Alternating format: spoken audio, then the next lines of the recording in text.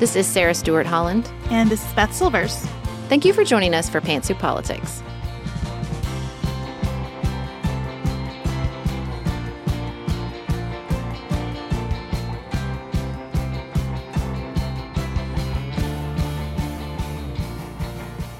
Thank you so much for joining us at Pantsuit Politics, where we take a different approach to the news. We are delighted today to be joined by Anne Applebaum. She writes about Ukraine in an exceptionally thorough, thoughtful, and courageous way. It's really easy to get lost in coverage of the war in Ukraine, so we hope this discussion with Anne is as clarifying for you as it was for us. And then outside of politics, we are going to talk about life and growth in the form of gardens. Before we begin that conversation, we wanted to remind you that it is the final week of our biannual premium drive. We try to take time twice a year to ask for your financial support.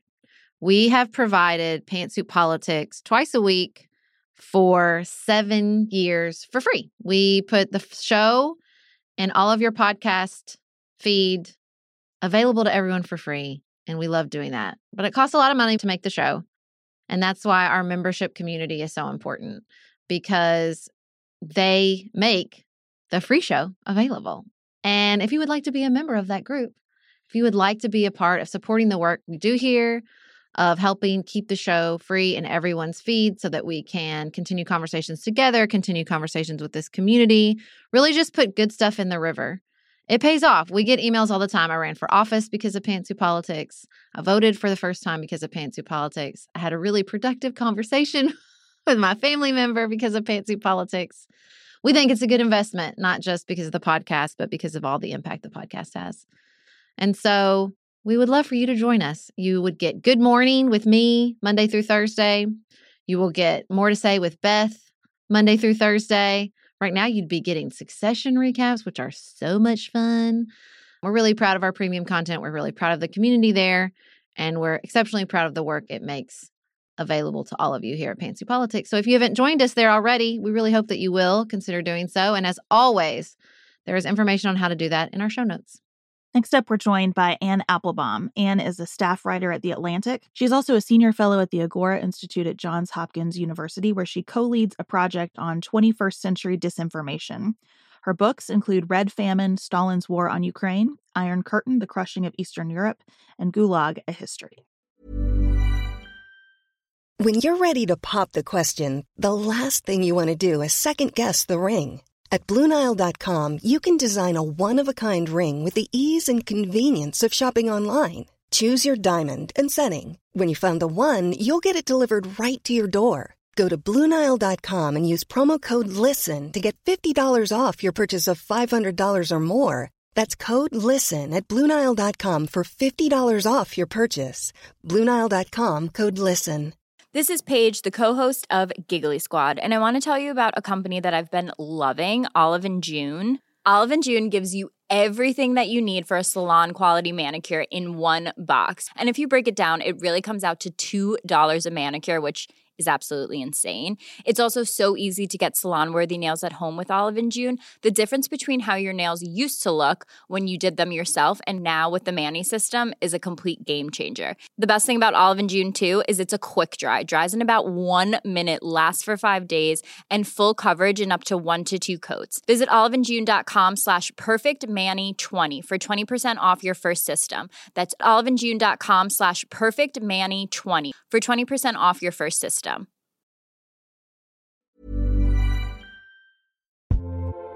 Sarah and I have talked many times about our desire to age as gracefully as possible, and skincare is a huge piece of that. I spend a lot of time and money thinking about my skin, and I have added Ritual to my routine, which just gives me a lot of comfort. Ritual is here for us. They have created a wrinkle support skin supplement and conducted clinical studies, so we know it's working. They're taking the guesswork out of skincare. Ritual Hyacera is one of several Ritual products that I love. I take the daily multivitamin, I take a probiotic, and Hyacera is that once daily skincare supplement that is clinically proven to reduce wrinkles and fine lines and increase skin smoothness in 90 days. I recently met a friend for the first time in person as opposed to online, and we were discussing the fact that I am 43, and she said, "I cannot believe how young you look." And I thought, thank you, Ritual, for that. Start Hyacera to help minimize wrinkles without compromising on clean science. Hyacera from Ritual is a clinically proven skin supplement you can actually trust. Get 25% off your first month for a limited time at ritual.com/pantsuit. Start Ritual or add Hyacera to your subscription today. That's ritual.com/pantsuit for 25% off.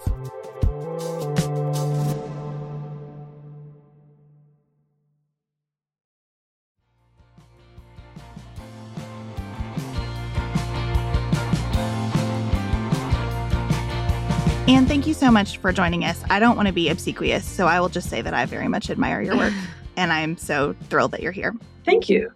You have the cover story for the June issue of The Atlantic, and the framing is so interesting because you begin with the story about a grave robbery. And I wondered if you might give us that framing as you talk about your most recent trip to Ukraine. So yes, I was recently in Ukraine a few weeks ago. I went with the editor of The Atlantic, Jeff Goldberg, and we went to Kherson, which is a city in southeastern Ukraine, just on the Dnipro River. And one of the things that is famously true of Kherson is that it was built by Prince Potemkin. And Prince Potemkin was Catherine the Great's. He was her lover. He was a general. He was sort of the prime minister at that time, and he built Kherson. And he constructed it. He built a cathedral there, and he, until recently, was buried there. Potemkin is really the symbol of Russian imperialism and the empire because he conquered this whole part of southern Ukraine. As I said, he built the city, although I should say there was another town there before. There was a Cossack community. The Cossacks are Ukrainians. There were Crimean Tatars. There were other people in the region. But he conquered it for Russia and became really the symbol of the Russian Empire. Putin, the current president of Russia, has always been a great admirer of Potemkin and is known to want to emulate what he did, to, as I said, be a conqueror and an imperial leader. Potemkin is also famous for something else, which is that when the Empress Catherine came to visit that region, supposedly he built these villages along her route and painted them nice colors and populated them with fake peasants who were, doing dances and cheering. And then every time she would pass one of them, he would tear one down and build one up. These are the famous Potemkin villages. And we still use that expression, Potemkin village, when we want to talk about something fake. So he's simultaneously the symbol of empire, and he's the symbol of something that's false. And we thought that was a good metaphor to use as the opening for the piece, particularly given that Kherson was until November occupied by the Russians. And when they left, they took Potemkin's bones with them. So Potemkin was buried underneath the nave of this cathedral. There's a little trap door in the bottom of the church. When we went there and we asked the priest sort of in between services, we went on a Sunday, would he open it and let us in? We went down and we were shown this kind of slab of stone where Potemkin used to lie until the Russians in late October surrounded the church, went in, took the coffin and left. And we had an amusing time, on our way back from Kherson when we were on our way to Kiev, wondering what they were doing with these bones and what did it mean? And did it signify this or that? And did it mean they were never coming back? Or was it Putin's obsession with Potemkin and the Russian Empire? And when we were in Kiev, we had an interview with the president of Ukraine, with President Zelensky. And so we asked him, what do you think of this grave robbery?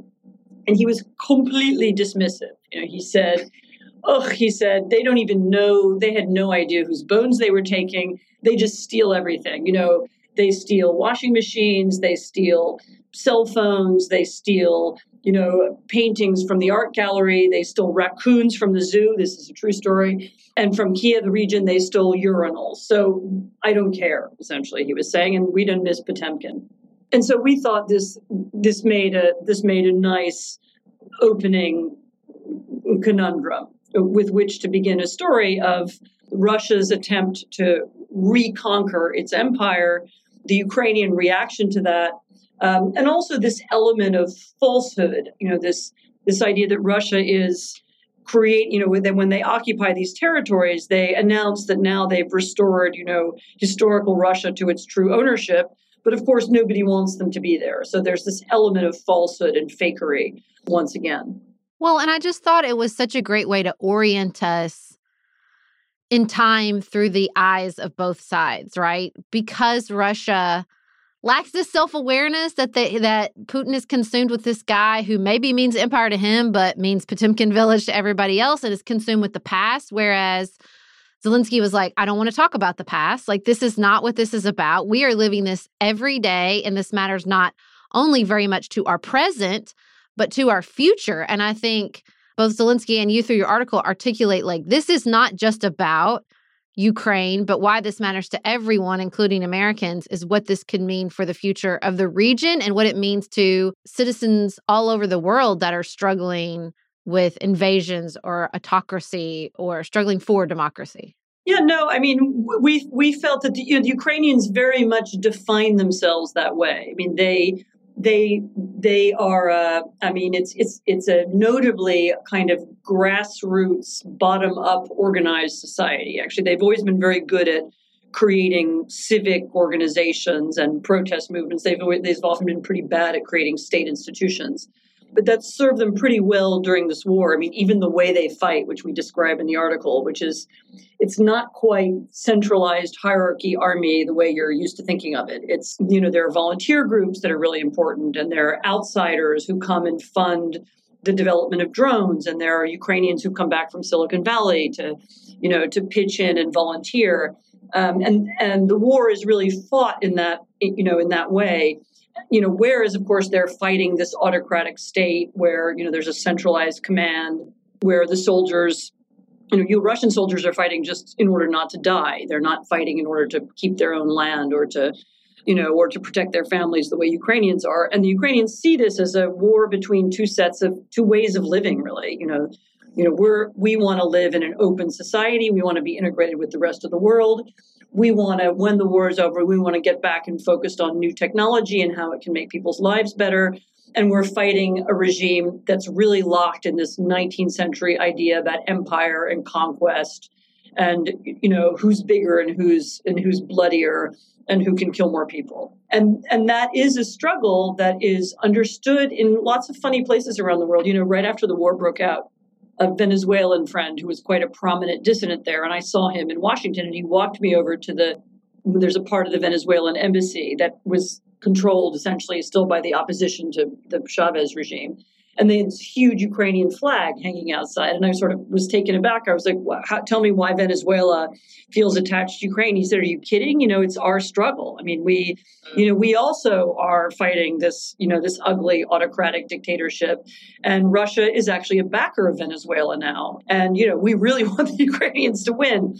And I've had the same conversation with Iranians. I had the same conversation in Taiwan when I was there last October. People see this really as a war against Russia, but it's also against this modern networked autocracy. I mean, we aren't in a Cold War. It's not that black and white. And these are countries that have very different ideologies. And I don't think they all even necessarily like each other much. But yeah, I mean, the Russians and the Chinese and the Iranians cooperate in various ways. They borrow tactics from one another. I mean, the Iranians are giving the Russians these kind of killer drones to help them win. The Chinese are helping the Russians get around sanctions. So it feels to a lot of people in a lot of countries like a struggle for freedom that they recognize.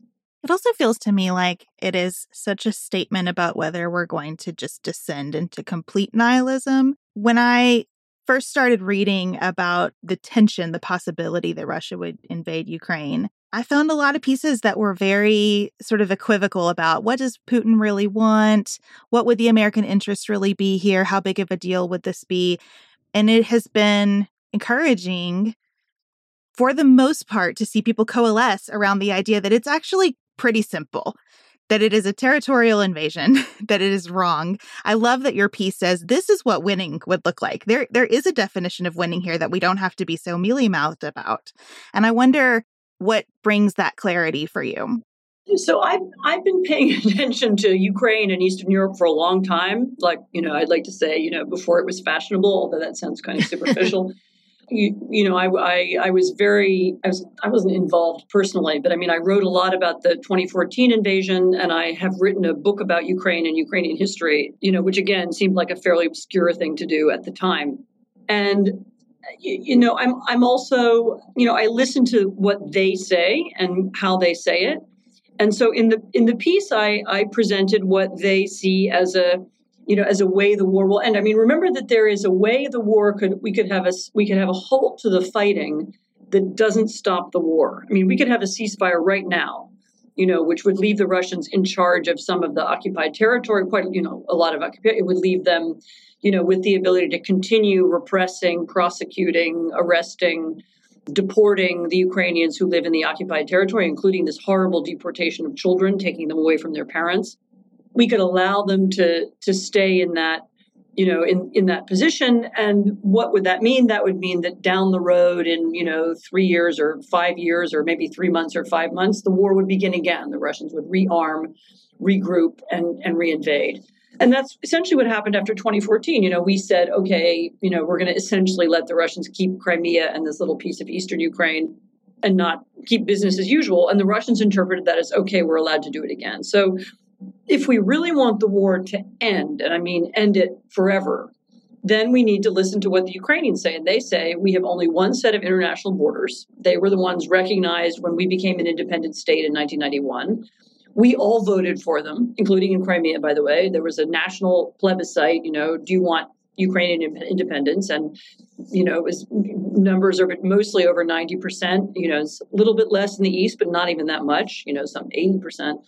And these are our borders. And for the war to be over, Russia needs to leave the region the way, we made Saddam Hussein leave Kuwait, with the way, we need to return to the map as it was, and then the war is over.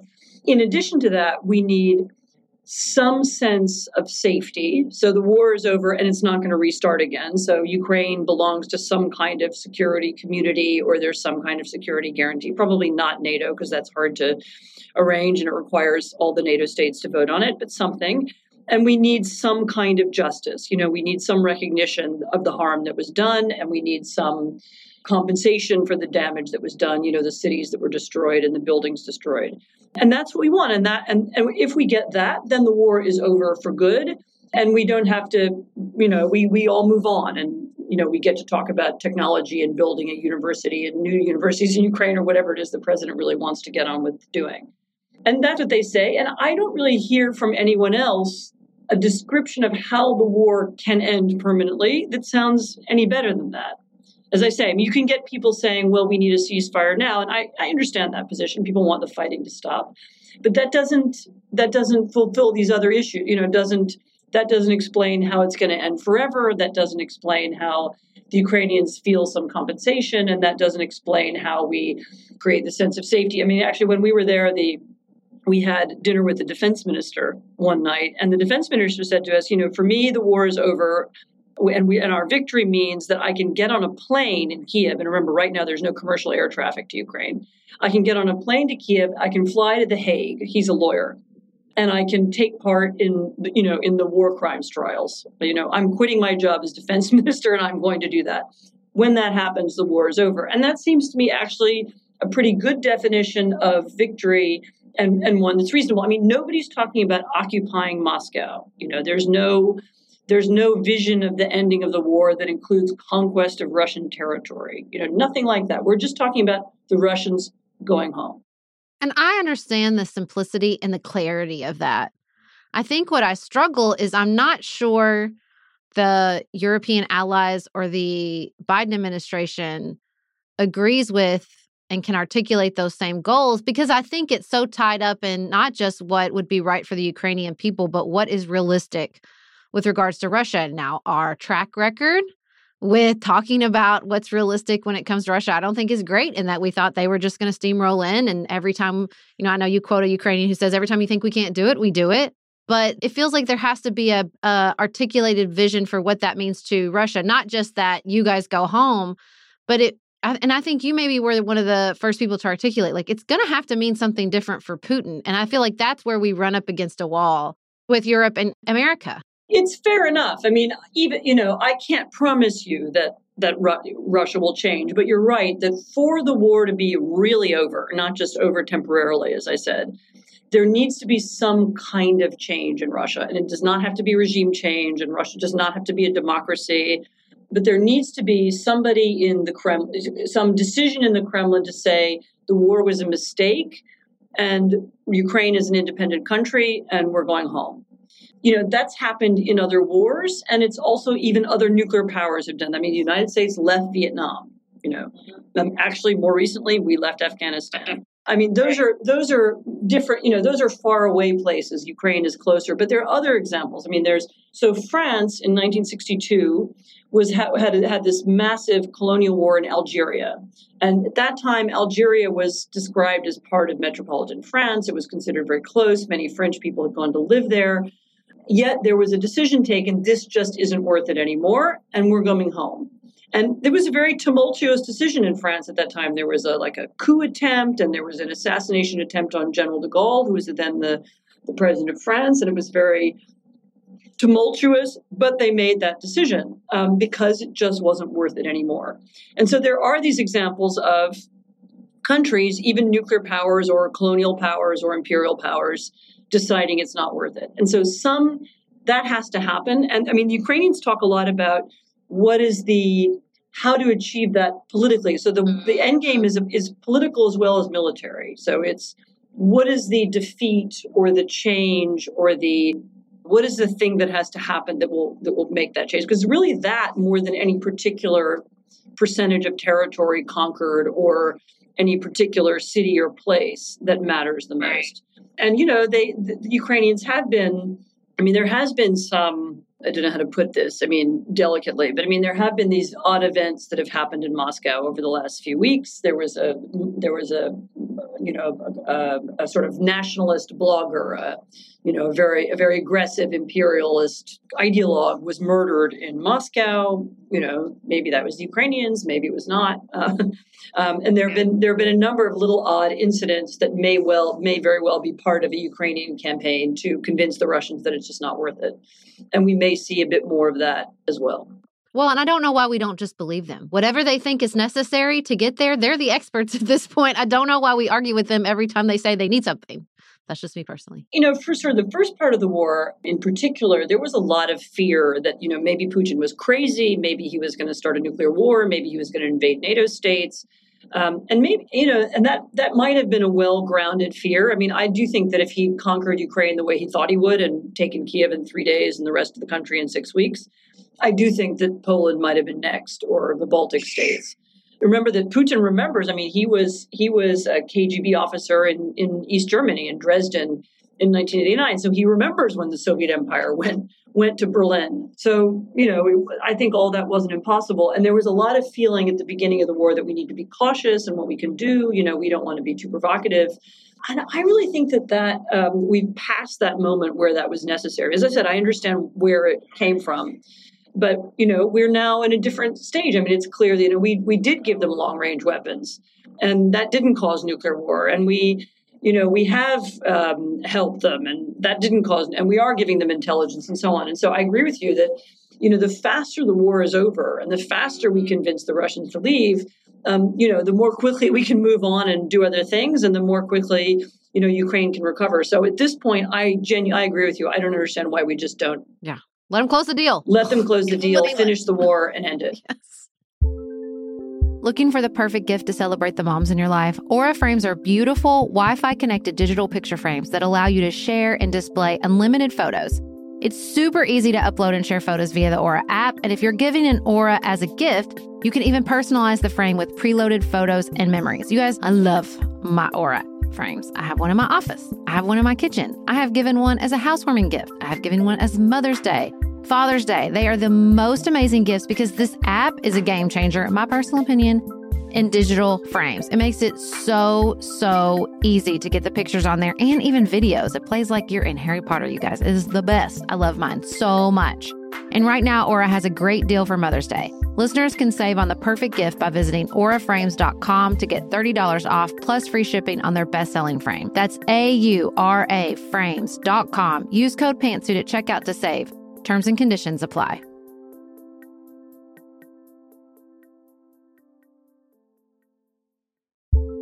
We are special breakfast people here at Pantsuit Politics, but not just when Beth and I are on the road. The truth is, I want something warm from the oven every Saturday morning and Sunday morning. It's just the truth. It makes it feel special, makes it feel exciting. I don't want to work at it. So the first time I ever saw wild grain, which is bake from frozen subscription box for sourdough breads, fresh pastas, and artisanal pastries, I was obsessed. You guys, I've been a member for over a year. It's amazing. It's so easy. Every item bakes from frozen in 25 minutes or less, no thawing required. You can fully customize your wild grain box. You can choose any combination of breads, pastas, pastries. You can even build a box of only breads, only pastas, or only pastries if you'd like. And for a limited time, you can get $30 off the first box, plus free croissants in every box when you go to wildgrain.com/pantsuit to start your subscription. Sometimes I make one single croissant just for me because I want to feel special, and they're so good. You heard me. Free croissants in every box. And $30 off your first box when you go to wildgrain.com/pantsuit. That's wildgrain.com/pantsuit. Or you can use promo code pantsuit at checkout. This show is sponsored by BetterHelp. Can I get something off my chest? Every day I feel a little pang of sadness because I think about Griffin going away to college. Y'all, he's a freshman in high school. This is not healthy or normal. This is why I have it on my list of things to talk to my therapist about. We all carry around these things, big and small. When we keep them bottled up, it can start to affect us. Therapy is a safe space to get these things off your chest and to figure out how to work through whatever is weighing you down. If you're thinking about starting therapy, give BetterHelp a try. It's entirely online, designed to be convenient, flexible, and suited to your schedule. Just fill out a brief questionnaire to get matched with a licensed therapist and switch therapists anytime for no additional charge. You gotta get it off your chest. And you can get it off your chest with BetterHelp. Visit betterhelp.com/pantsuit today to get 10% off your first month. That's BetterHelp, HELP.com/pantsuit.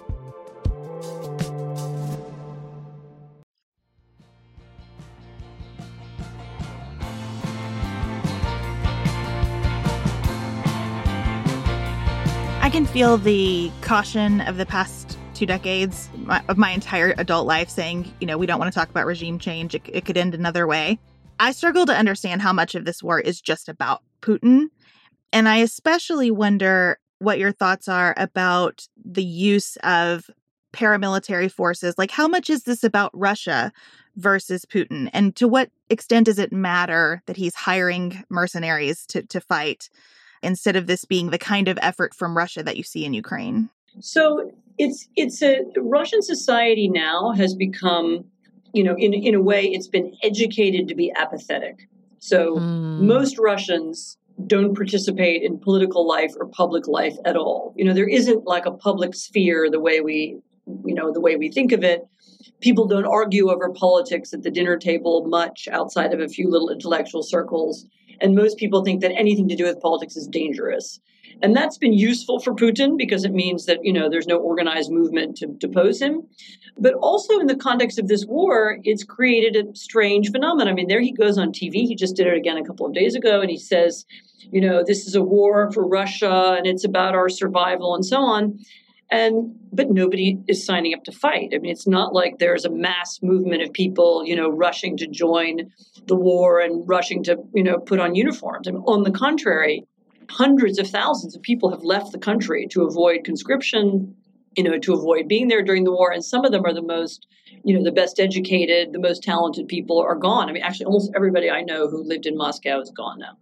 And so he doesn't have this groundswell of support or this enormous popular opinion behind him that anybody can see. I mean, that doesn't mean there's an anti-war movement either, but it just means people have kind of checked out. They're like, okay, it's happening somewhere else. We don't want to know too much about it.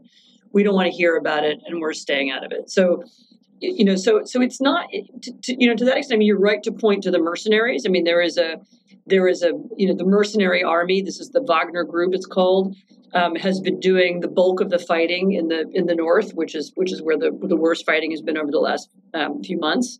The regular army appears to be struggling. It's a war that a few ideologues and the president are committed to fighting, and everybody else is pretty, meh. Is the drama that gets reported about Wagner and the Kremlin, is that real? and something that we should invest a lot of time in understanding? Or is it kind of a distraction, like they'll work that out and this will continue and we need to just press on with arming Ukraine for a counteroffensive? So it's very hard to know. It does seem like there is a conflict between this, the mercenaries and the mainstream army, and that they have they have different goals and they have different ways of fighting. And, the Wagner group says the Russian army doesn't give them ammunition. I mean, it's hard to know whether that's true either. But there does seem to be discontent about the army's performance, and that seems to be real. And it also seems to be real the fact that Prigozhin, this is the head of the Wagner group, is allowed to talk the way he does about the army also means he has some kind of power, some kind of protection inside the establishment. So yeah, I mean, there are conflicts in the military, there are conflicts in the security apparatus. We know there were conflicts inside the FSB. This is their secret police. It's political police. Some people there were also not happy about the war. We know the Russian business community is unhappy about the war. We know that the cultural community is unhappy about the war. There have been some leaked phone calls we've heard, where people who think that nobody's listening to them, curse out the president and, condemn the war, in private. So, yeah, there's a lot of conflict inside Moscow about the war. And that's, of course, the Ukrainians know that. And it's really that conflict that they're hoping that it increases. I mean, remember, this was supposed to be over in 3 days. The Russians arrived when they went over the border, in February of 2022, they were carrying with them their dress uniforms that they were going to wear at the victory parade in Kiev. They found them. The Ukrainians found them when and so, the contrast between that and where we are now, more than a year later with, the Kremlin setting up, air defense systems just in case Moscow is bombed, and, tens of thousands of people coming home in body bags, and huge loss of tanks and vehicles and weapons, the destruction of what had been, we all thought, the second largest army in the world. I mean, it really has been a blow. It's just a question. The question is, when will that begin to matter? Like who can make it matter? One of the weird things about Russia right now is that, at least when we were talking about the Soviet Union, there were other institutions. So there was a Politburo, and there was the Soviet Communist Party. And now really there just isn't anything else. There's Putin, and not only are we not sure who would follow him if something were to happen to him, we're not sure how that person would be chosen. This is a completely autocratic state with no succession mechanism. And that's one of the reasons why it's so unstable and why it's so hard to make predictions. What I really appreciate, though, in your writing is that even though this is a very clarifying situation and that we have a clear violator of international law who is acting abhorrently, and a clear sort of country that has exceeded everyone's expectation is sort of doing the right thing. We have a good guy, we have a bad guy. I appreciate how you don't shy away from the fact that it doesn't lead us to this sort of Cold War situation where we have a global situation where everyone sorts neatly.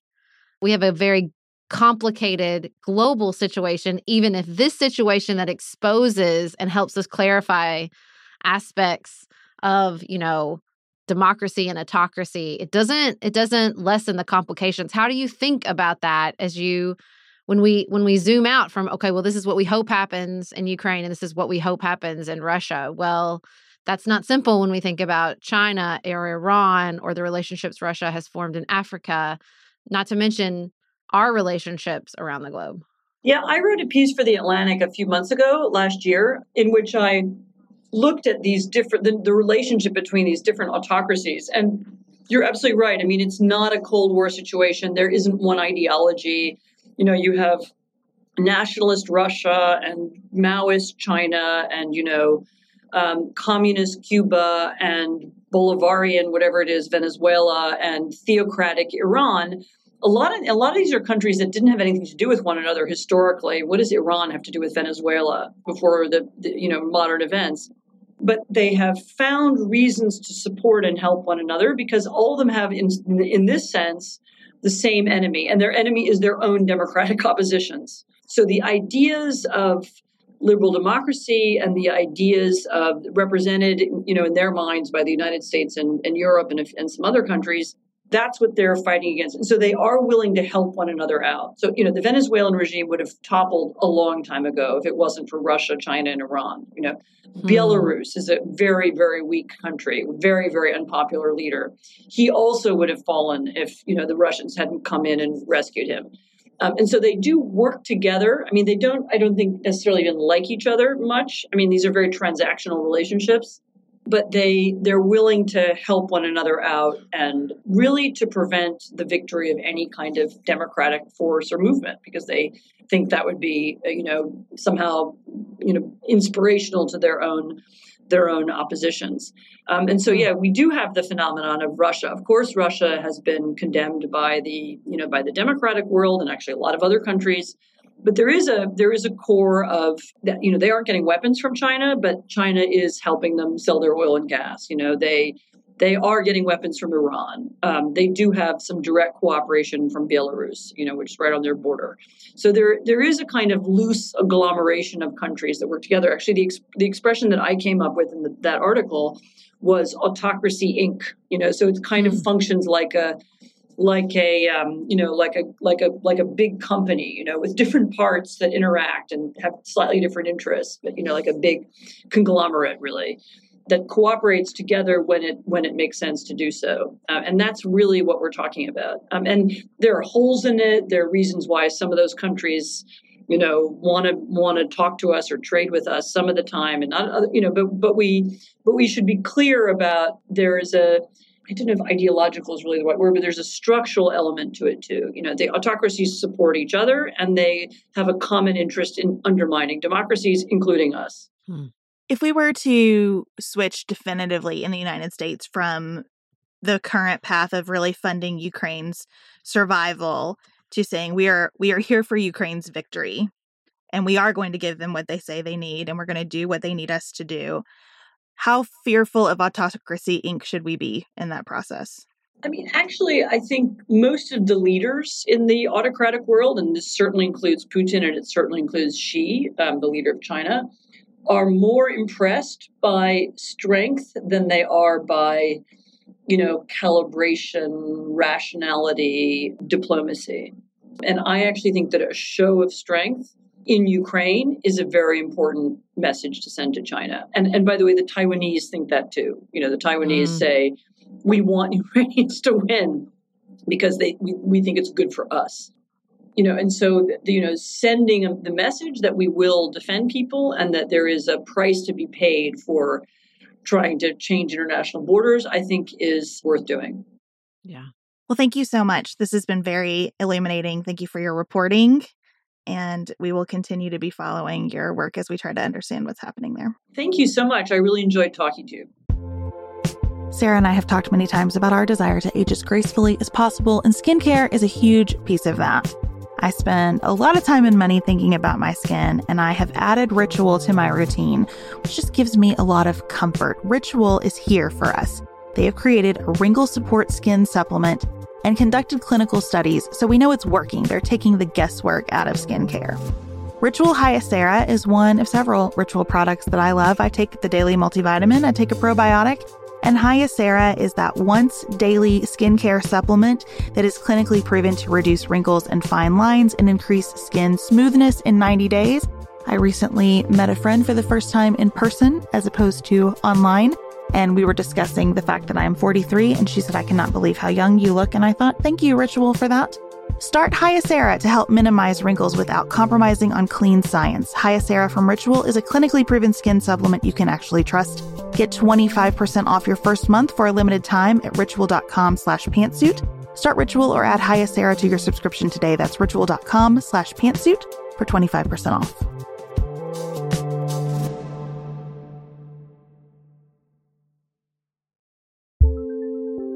There's not much worse than a dry and itchy scalp. Also, when you get your hair colored and then it does not last as long as you and your stylist discussed. It could be that unfiltered, mineral-filled water is the culprit. Hard water is a leading cause of damaged hair and dry, irritated skin, and about 85% of the United States uses hard water, filled with dissolved minerals and added chlorine. That's where Canopy's new filtered shower head comes in. Canopy, known for their beauty hacks and reimagined humidifier, has revolutionized the filtered shower head. Dermatologists recommended this unique 3-stage filtration system greatly reduces contaminants and odors in your shower water, leaving you with healthy hair and glowing skin. Best of all, the Canopy filtered shower head is hassle-free. Installation is a breeze, and its unique quick-release filter replacement feature allows for seamless filter replacement unlike any others on the market. Go to getcanopy.co to save $25 on your Canopy filtered shower head purchase today with Canopy's hassle-free filter subscription. Even better, our listeners can use code PANTSUIT at checkout to save an additional 10% off your Canopy purchase. Hurry, your hair and skin will thank you.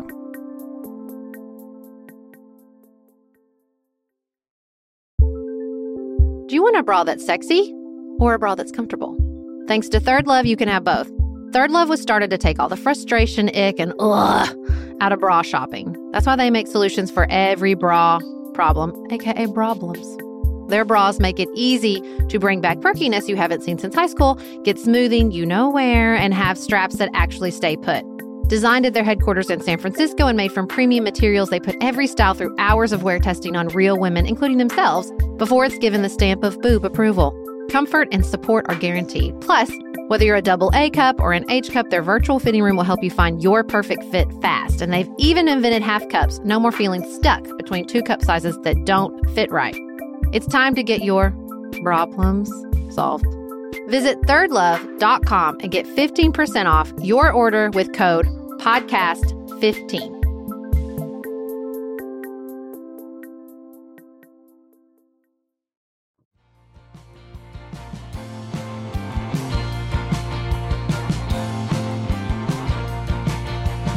Thank you so much to Ann Applebaum for joining us. Sarah, I'm trying to be a gardener this year.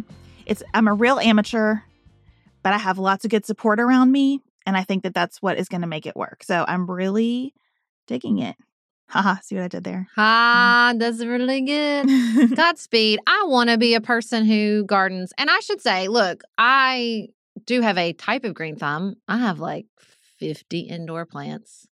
The oldest of which I believe is my ZZ plant that I bought when I got my job at the Senate in 2008. I think that's right, 2008. So that's my oldest indoor plant that I've managed to keep alive. So I love an indoor plant. But when we take this project outside, I just fall apart. I don't like weeding. Indoor plants, there's just a little more wiggle room because they're not exposed to the weather as far as like if I forget to water them. Many of them thrive in that scenario when I forget to water them. But the garden is so needy, and I think it requires a level of patience and attention span that I do not have. You would think this would come naturally to me having grown up on a farm. However, I grew up with my mom and my dad's mother, my grandmother Joy, both of whom did plenty of weeding and farm helping as kids and wanted no part of it as adults. Ha ha! Smart ladies. They married farmers after promising that they wouldn't because they loved my dad and granddad, but they did not intend to be farm wives in the traditional sense of the word. And so my grandmother Joy said that what they had at the IGA in terms of produce was just fine for her, and she did not need a garden. My grandfather was a very, very sweet man prone to grand gestures. And so when my grandmother said, maybe we could do a little bit of corn, he planted using the machinery he used for the farm and planted so much corn that there were days and days and days of my mom and grandmother and me to an extent freezing all that corn, like putting it up for the winter. And the profanity from my grandmother would make a sailor blush. I mean, she was so mad about all this corn. So that's the vibe of the women in my family coming into this situation. So I know nothing about gardening. But my mother-in-law is one of those people who can like remove a seed from a cucumber and just take it outside and throw it on the ground, and suddenly there's a vine. She's amazing. So she came up and helped us. And our neighbors, Jen and Brian, are going to do the garden with us. That's part of what I needed here. I needed community around the garden because I find it very intimidating individually. And I also, if it happens to be successful, don't want to like beg people to take zucchini. You know, I like a plan for 2 families to share what the garden has here. So with my mother-in-law's like totally expert supervision and labor, I mean, she went outside and started digging before I got the girls on the school bus when she was here. and Chad doing lots of work and our neighbors in it with us, I'm feeling pretty good about it. I come from opposite experience, particularly my mother's parents. My daddy Bud and my meemaw were like expert gardeners. We'll still talk about it. And my daddy Bud he probably still has in his 80s a few little rows. He loves to garden. And so you get really spoiled because he would bring produce. And let me tell you, the produce of the IGA, not as good. Not the same. No, it's not anywhere close. He brings corn and he brings, of course, zucchini. You're still going to be giving away zucchini. I think you need to just adjust your expectations. It's just, that's how zucchini rolls. And I love so much of gardening. I love the three sisters, how you grow the beans and the corn and the zucchini all together. Like, I just love all that. We've done it a couple times. We had some raised beds at our old house. Nicholas did the community garden during COVID. But it's not who I am. I just have to accept that about myself. Especially now, like, we travel so much in the summer. It just, like, wouldn't work. But, I mean, I love the vision. I love the metaphor. And I certainly love to eat food grown in a home garden. But I'm not a homesteader. I also want chickens. And Nicholas is like, get a grip. You have to have a babysitter for your chickens when you leave town. I'm like, oh, right. Okay, I don't want to do that. Like, I like the vision. The reality never works out for me. Well, the reality right now is so perfect because I get to go out every morning, which I do before Ellen gets on the bus. We go check the garden together.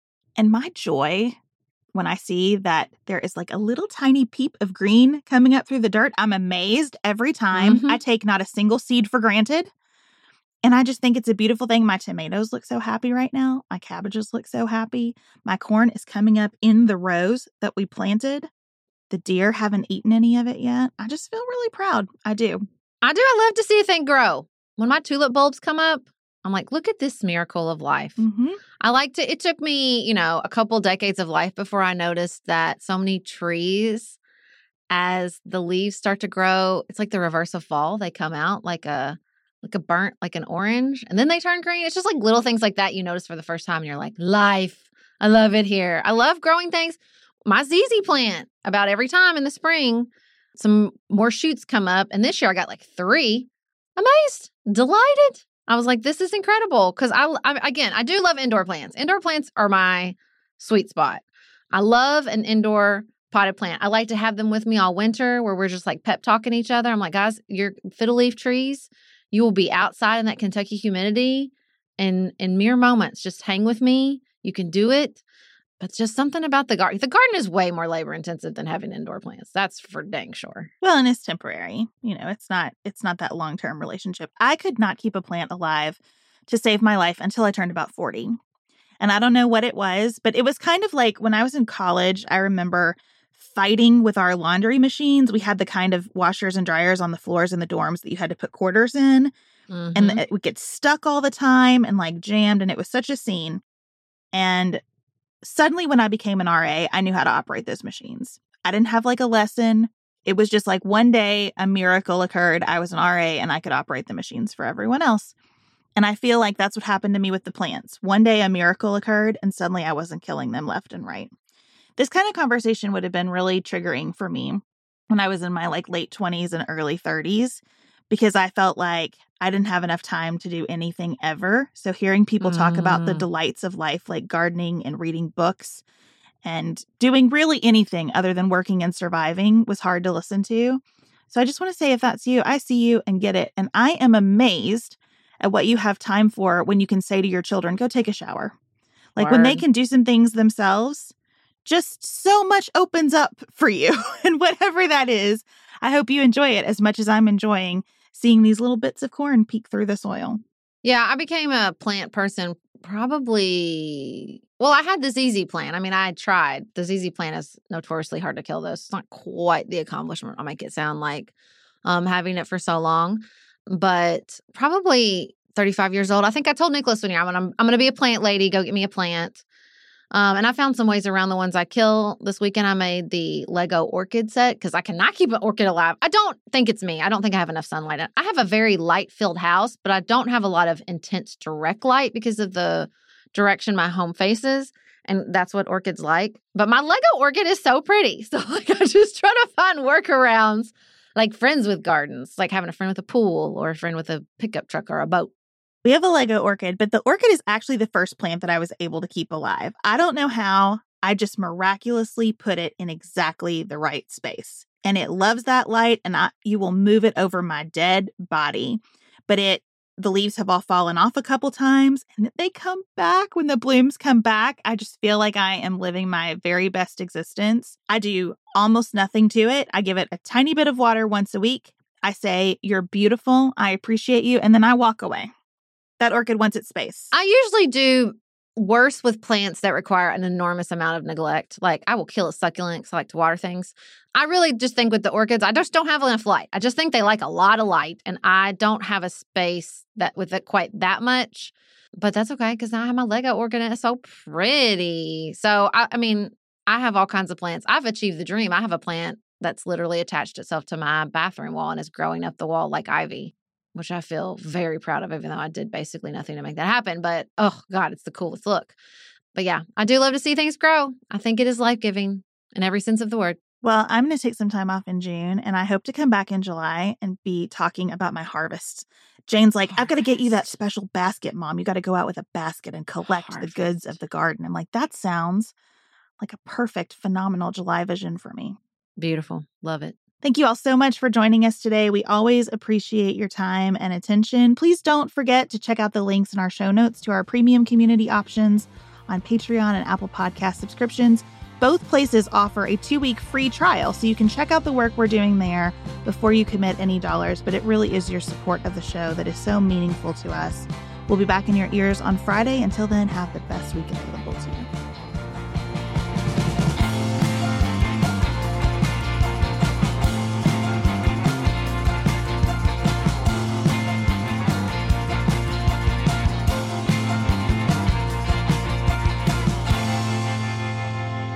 Pantsuit Politics is produced by Studio D Podcast Production. Elise Knapp is our managing director. Maggie Penton is our community engagement manager. Dante Lima is the composer and performer of our theme music. Our show is listener-supported. Special thanks to our executive producers: Martha Brunitsky, Allie Edwards, Janice Elliott, Sarah Greenup, Julie Haller, Helen Handley, Tiffany Hassler, Emily Holiday, Katie Johnson, Katina Zuganellis-Kasling, Barry Kaufman, Molly Kors, Catherine Vollmer, Lori Ladow, Lily McClure, Linda Daniel, Emily Neasley, The Cousins, Tawny Peterson, Tracy Putoff, Sarah Ralph, Jeremy Sequoia, Katie Steigers, Karen True, Annika Uvaline, Nick and Elisa Valelli, Amy Whited, Emily Helen Olson, Lee Shea McDonough, Morgan McHugh, Danny Osmond, Jen Ross, Jeff Davis, Melinda Johnston, Michelle Wood,